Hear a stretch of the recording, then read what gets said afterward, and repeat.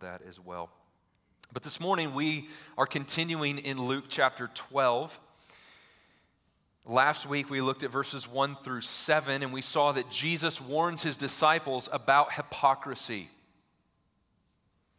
Hypocrisy, as we saw, is an inconsistency between that which we present on the outside and who we truly are on the inside. It's inconsistency. Hypocrisy is also wanting the benefits of godliness without actually being godly, without actually committing to follow the Lord Jesus Christ wholeheartedly. We saw last week, according to verse 4, that hypocrisy is fueled by fear of man. And fear of man is giving the thoughts and the opinions of others the primary place of influence in our mind and in our heart. We also saw that the antidote for hypocrisy and fear of man is, verse 5, fearing God. So Christian living means learning to give God and His Word the primary place of influence in our mind and heart. That's what it means to fear God.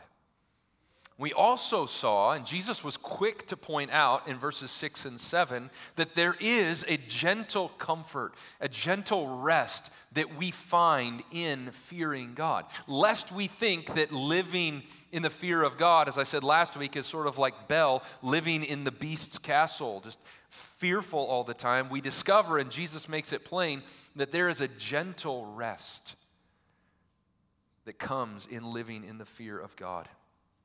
And Jesus reminds us that we are worth more than many sparrows, and God has His eye on every single sparrow. So now we come to verses 8 through 12. And Jesus is continuing the same conversation. The crowds are pushing in. He's primarily addressing His disciples, and He gives them kind of three spheres of influence, or three ways in which the fear of God plays itself out in real life. Three applications of what it looks like to live in the fear of God. The first comes from verses 8 and 9, and it involves our public witness. Our public witness. Look at verses 8 and 9. And I tell you, everyone who acknowledges me before men, the Son of Man will also acknowledge before the angels of God. But the one who denies me before men will be denied before the angels of God. Pretty straightforward, isn't it? If we acknowledge Jesus before men, He will acknowledge Jesus will acknowledge us before the Father. If we deny Jesus before men, Jesus will deny us before the Father. But this is one of the places in the Bible where it is really helpful to interpret the unclear by the clear. Because if we take verses 8 and 9 on their own, you might be tempted to sit here this morning and think to yourself, well, wait a minute, I think somewhere back in 4th grade, there were some kids on the playground, and someone asked if I was a Christian. And because I was embarrassed or because I knew how they treated Christians, I said no. I failed to acknowledge Jesus before men, or before little men, right? And therefore, I am now doomed because the Son of Man, Jesus Christ, will not acknowledge me before the Father. Is that what it means?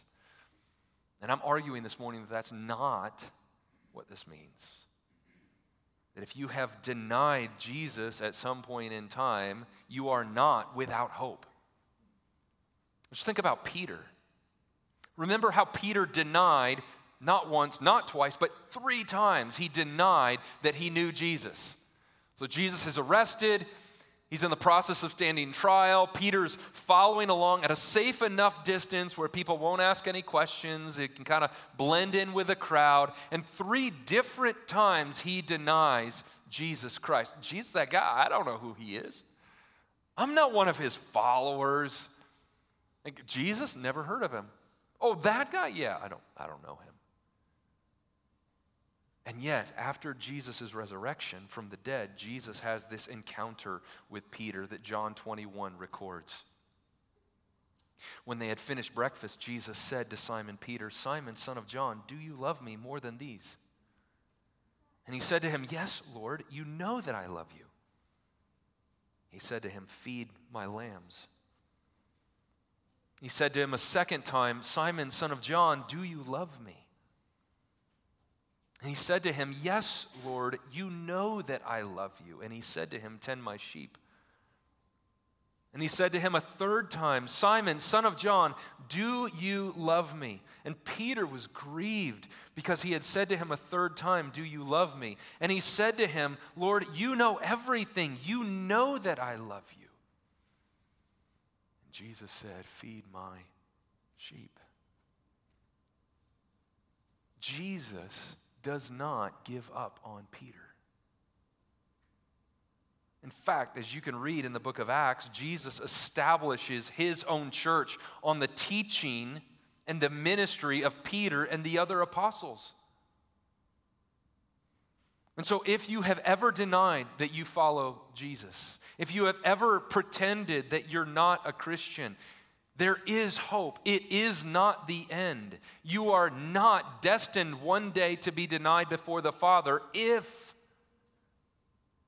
you repent, if you trust, if you acknowledge Jesus, if you believe. Jesus, the point he's making here is important. Jesus is teaching that we must confess and acknowledge Jesus in order to be acknowledged before God. This is why there is a public element to turning and trusting in Jesus. I mean, did you ever wonder, of all the things that God could have used to symbolize life transformation and saving faith, he chooses to use the waters of baptism.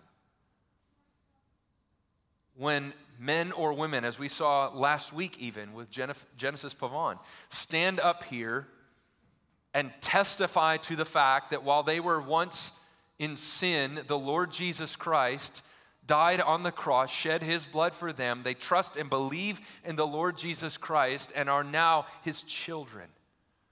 And then enter into the waters of baptism, publicly declaring, publicly signifying that they are now the children of God. It's like signing day at the NFL draft, right? Putting on the jersey. This is the team I am now a part of.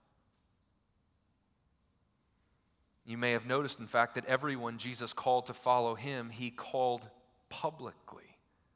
Following Jesus is not a private religious routine. It's not the me and Jesus thing that no one else needs to know about. Rather, it's a public commitment to change allegiances.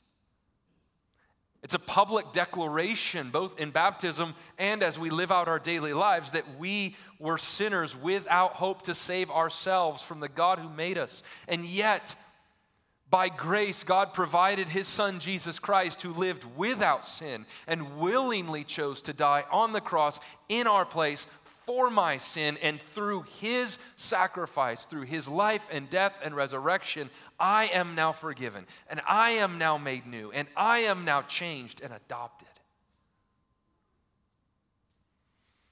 And you might be thinking, well, what about if I already was a Christian, and maybe at some point in time, maybe even just last week, maybe even yesterday, maybe even this morning, I tried to pretend like I wasn't. I kind of denied with my actions or my words or my lack of words that I'm a follower of Jesus Christ. What then? And again, I think this is where we need to remember that Peter was a follower of the Lord Jesus Christ. He understood Jesus' identity already and believed in Jesus already, and yet he denied the Lord. And which means our way forward is the same. We ought to repent of fearing man so much and God so little that we would deny Jesus, that we would not be bold for our faith, and then follow Jesus. There is hope. There is forgiveness. There is the grace of God. It's interesting that so often our denial is rooted once again in fear of man. It's amazing how often that comes up, doesn't it? And maybe even this last week, as you've been going through the week and you've kind of had the text from last Sunday's sermon ringing in your ear, and you just kind of see all of the ways. Oh, there's fear of man again. Oh, there's fear of man. Man, I am just so fearful of what other people think and their impression and what they will say and what they will do. I think so often, though, our fear of man is rooted in unbiblical and therefore unrealistic expectations about what the Christian life in this age is like.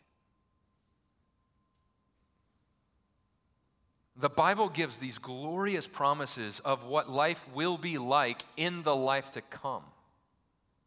Paradise, the uninterrupted presence of God.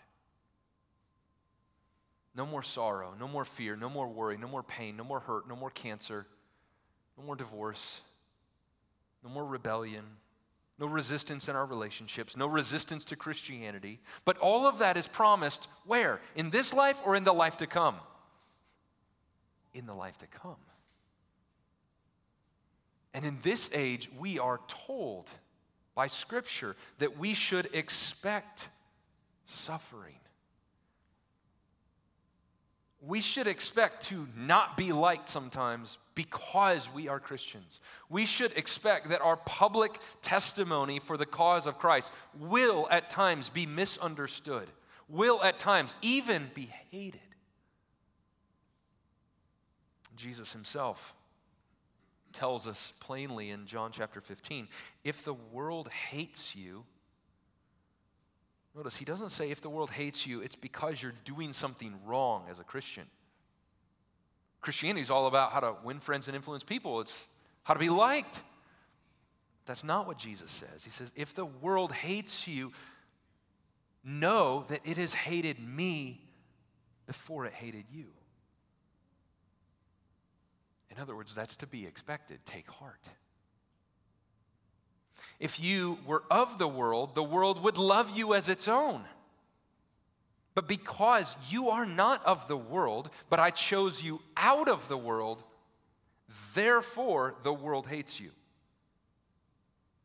Remember the word that I said to you, a servant is not greater than his master. If they persecuted me, they will persecute you. If they kept my word, they will also keep yours. But these things they will do to you on account of my name, because they do not know him who sent me. You see, when we come to adversity or suffering for the faith, and we have been expecting it, I think we are less likely to cave to the fear of man and more likely to continue to fear God. Because we know this is just to be expected. It doesn't mean we like it. We like suffering. We like hardship. We like to be misunderstood or mistreated for the Christian faith, passed over for job promotion or talked about behind our back. But it means we've come to expect it because Jesus tells us to expect it. So you're in conversation with someone who can't believe those evangelicals who are opposing a woman's right to choose. And yet you know that the Bible is very clear about the sanctity of life, that life begins in the womb, knit together by the very hands of God. You're wondering, well, if I speak up, if I say something, if I try to offer a counterpoint, if I try to address this, what will they think? What will they say? What will the others that they talk to say? Or someone reads your social media feed and then they ask you the next day in the locker room, or they ask you the next day in class, or they ask you the next day across the fence. You're not one of those bigoted Christians who think that marriage is only between a man and a woman, right? Like, okay. No, I'm not one of those. But you know, okay, the Bible is clear that marriage is created and designed and blueprinted by God himself as this amazing gift to his people. One man and one woman. Okay, what do I say? What will they say about me? What will they think about me? what will they tell other people about me? Or you're reading your Bible over lunch at work or over coffee, and someone says, you don't actually believe all that made-up stuff, do you? You see, adversity for the cause of Christ comes in lots of different ways and in lots of different degrees. But being a Bible Christian means that we should expect it. We shouldn't think, wait a minute, I must be doing something wrong. Like they should be coming to me and saying, aren't you a Christian? Please tell me about this Jesus that you serve. That may happen. And praise Jesus when it does. But Jesus also tells us we should be prepared for suffering. We should be prepared for others not speaking well of us. In fact, Peter would write later when he writes 1 Peter in chapter 4, he would say, Beloved, do not be surprised at the fiery trial when it comes upon you to test you, as though something strange were happening to you. But rejoice insofar as you share in Christ's sufferings, that you may also rejoice and be glad when his glory is revealed. If you are insulted for the name of Christ, you are blessed, because the Spirit of glory and of God rests upon you. But let none of you suffer as a murderer or a thief or an evildoer or as a meddler. Yet, if anyone suffers as a Christian, let him not be ashamed, but let him glorify God in that name. Peter says to us today, don't be surprised when adversity comes. Don't be surprised when trials come. Don't think that it's something strange or alien to the Christian experience. In fact, you should rather rejoice, Peter says. Rejoice because you are now sharing in Christ's sufferings, which means that when Christ appears, your joy will be even greater when his glory is revealed. Because when you are insulted, you can delight in that because the Spirit of glory and God rests upon you. The suffering doesn't take that away. Ridicule doesn't take that away. Then he adds here in verse 15, I think as a caveat, let none of you suffer as a murderer or a thief or an evildoer, as a meddler. In other words, if you're just being an idiot, like abrasive in your faith, obnoxious to other people, unkind, uncharitable, unloving, angry, and you suffer in that way, that's not what I'm talking about, Peter says. And yet if anyone suffers as a Christian, as a Christ follower, as a little Christ, which is what Christian means, let him not be ashamed, but let him glorify God in that name. J.C. Ryle writes, we must not be ashamed to let all men see that we believe in Christ and serve Christ and love Christ and care more for the praise of Christ than for the praise of man. The difficulty of confessing Christ is undoubtedly very great. Right? He's writing in the 1800s, right? Even a little before social media. Even then, it was very great. It never was easy at any period. It will never be easy as long as the world stands. It is sure to entail on us laughter, ridicule, and contempt, and mockery, and enmity, and persecution. The wicked dislike to see anyone better than themselves. The world which hated Christ will always hate true Christians. But whether we like it or not, whether it be hard or easy, our course is perfectly clear. In one way or another, Christ must be confessed. So in contrast to the Pharisees who wanted to be applauded always for their faith, oh, you're so religious, you're so godly. We serve a risen King who tells us they mistreated me and they will mistreat you on account of me, which should embolden us. It should empower our fear of God more than fear of man because we've come to expect it. But Jesus is not done. Notice verse 10.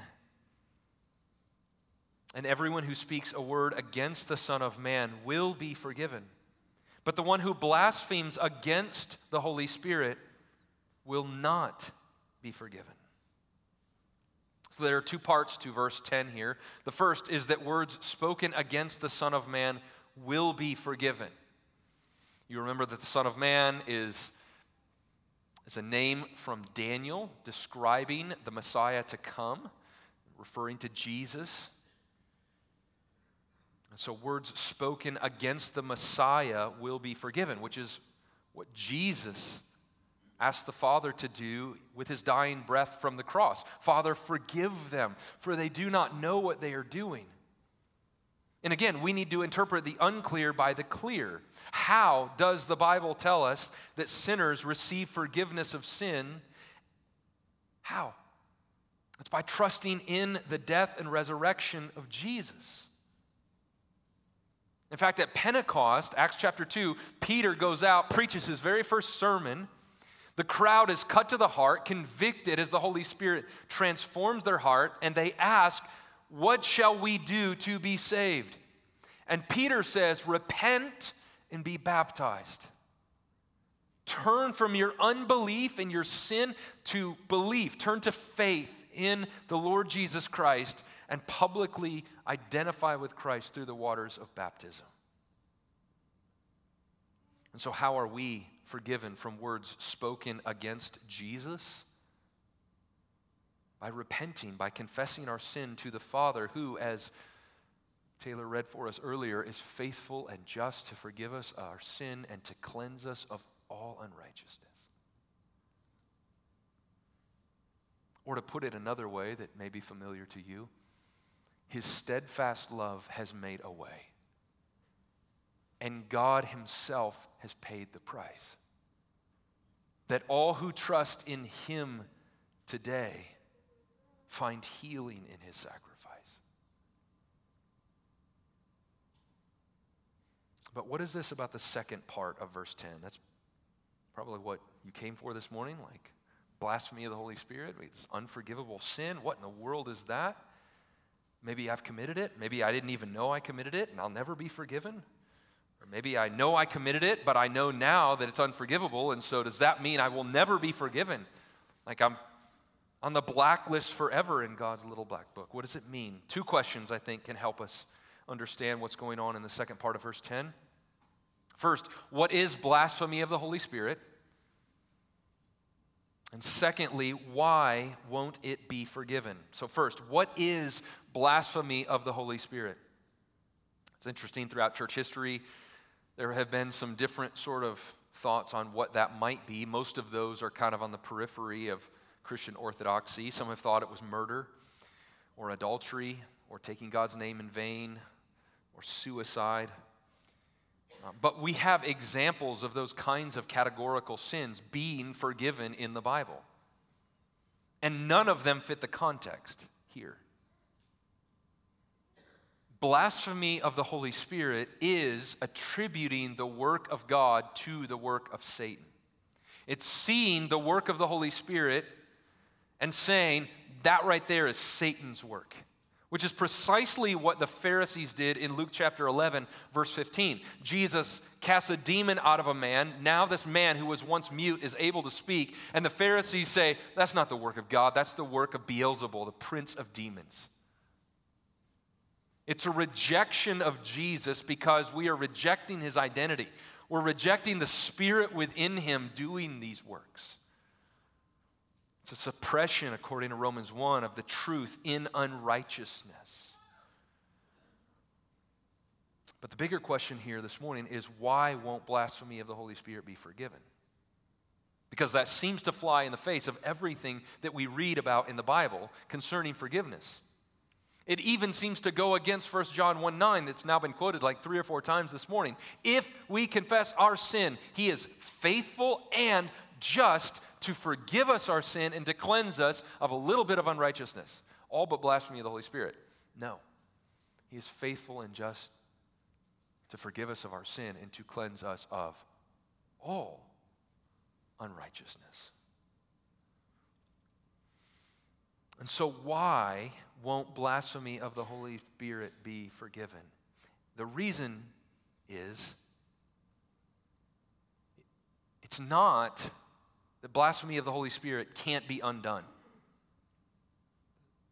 So if you have committed blasphemy of the Holy Spirit, if you have rejected the truth about God, if you've seen God at work and said that's actually the work of Satan, if you've suppressed the true identity and saving power of Jesus, that sin is not unforgivable.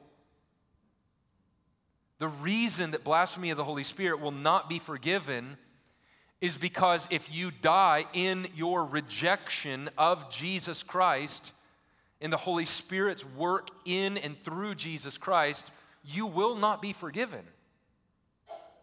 It's not that blasphemy of the Holy Spirit is somehow this special category of sin. Like all sin can be forgiven. God is faithful and just to forgive us of our sin and cleanse us of all but one, unrighteousness. And that one unrighteousness is blasphemy of the Holy Spirit. If you commit that, sorry, like a lever opens and a trap door and you just go into the abyss. No. The reason it's unforgivable is because it is the sin of unbelief. And if you die in the sin of unbelief, you will spend eternity apart from God in hell because you do not believe in the Lord Jesus Christ. And so this morning, the antidote, the fix, the solution to blasphemy of the Holy Spirit is to repent and believe in the Lord Jesus Christ. Believe that he is not of Satan, but he actually is of God. That the Holy Spirit did do miraculous works through him, that he did die on the cross and rise from the dead, and that as the Holy Spirit is opening your eyes to see and softening your heart to see this glorious reality, you repent and believe. Jesus, I trust in you. I believe in you. You are the Son of God. You may have spent 40 years denying the Lord Jesus Christ, suppressing the truth about the Lord Jesus Christ in unrighteousness, blaspheming the Holy Spirit. And yet, if this morning you hear the voice of God, the Holy Spirit calling to you to trust and obey, to trust in Jesus Christ, to repent and believe, and this morning by faith you turn from unbelief to believe in the Lord Jesus Christ, God is faithful. He is just. By the merits of the life and death and resurrection of Jesus that we just celebrated this morning, he is just to forgive us our sin and to cleanse us of all unrighteousness. So, Christian, you do not need to live in fear. What if I have, as a Christian, committed blasphemy of the Holy Spirit? Because you have the Holy Spirit within you. You believe in the Lord Jesus Christ as your identity. As a Christian, you are hidden in Christ Jesus.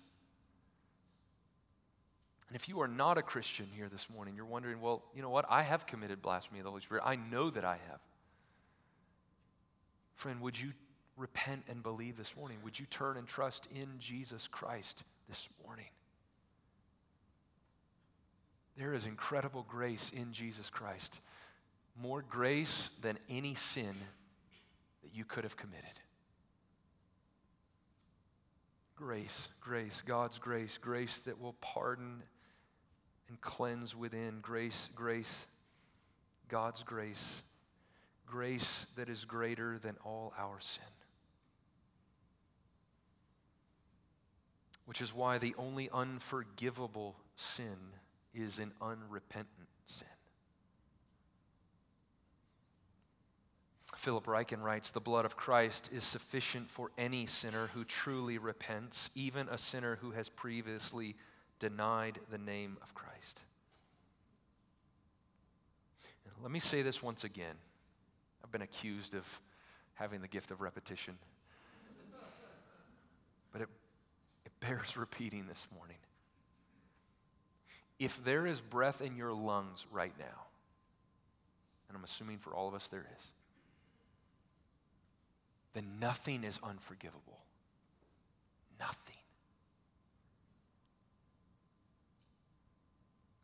Come to him and find rest. Talk to someone around you afterwards. Come forward and talk to one of us after service this morning. Someone will be here, would love to talk to you, would love to pray with you.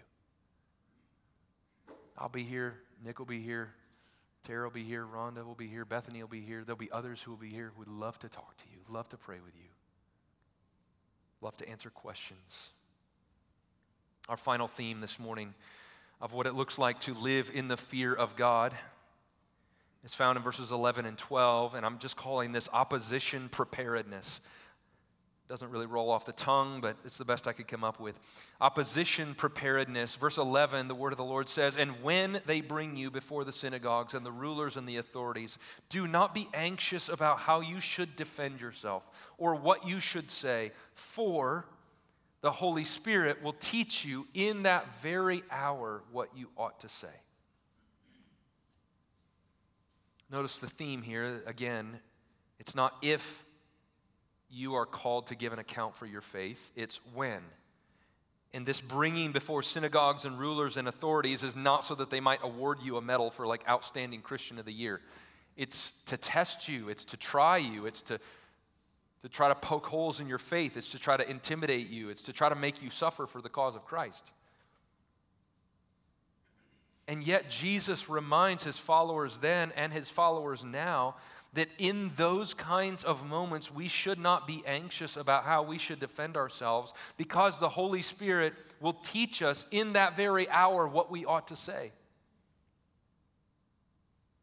It's as though Jesus doing, once again, what he did in verses 6 and 7, he reveals a hard truth about, in verses 5, it was fear God who can kill and destroy in hell. And then he goes on to describe in 6 and 7. Now let me tell you of the gracious joy that is found in living in the fear of God. And now, here in verse 10, he tells us that blasphemy of the Holy Spirit will not be forgiven. And now, in verses 11 and 12, he reminds us of the incredible joy, of the anxiety-killing freedom that comes in being led by the Holy Spirit and being indwelt by the Holy Spirit, so that we do not fear. We are not anxious when we're called to give an account for our faith, when we're in situations where people are very hostile to our faith. Why? Because we're not alone. Because the helper, the paraclete who comes alongside, the Holy Spirit, is within us. Like, how does he teach us? Well, the primary way he teaches us today is he recalls to mind that which is in his holy word. You're trying to share the gospel, or you're trying to give it a defense for your faith, or you're trying to answer those who have oppositions or problems with your Christianity, and you're thinking, okay, how do I do that? What sort of attitude should I have? What should my disposition be like? How should I answer? What sort of truths should I share? And then the Holy Spirit brings to mind something that you memorized with your D group like 5 years ago. Like, where did that come from? Can't even remember what I ate yesterday for lunch. You remember a text of Scripture that someone shared with you in an email earlier that week. You remember what you read in your time of worship that morning from the Word. The Holy Spirit teaching us, reminding us what we ought to say. And this teaching happens morning by morning as we open God's Word, or night by night, or whenever it is you open God's Word regularly and you feed on God's Word and you learn. The Holy Spirit teaches how we are to respond. Not only what we are to say, but how we are to say it. It's the gracious work of the Holy Spirit. It's this opposition preparedness that the Holy Spirit does. And again, it's Jesus reminding us that the Holy Spirit is not someone that we should be afraid of, but he is the third person of the Trinity that comes alongside. We should be incredibly grateful for, that we should worship just as we worship the Father and the Son. That we might be prepared to give an account to anyone who asks. To do it with clarity, to do it with gentleness, to do it with conviction, because we are not alone. Would you stand with me? Let's pray.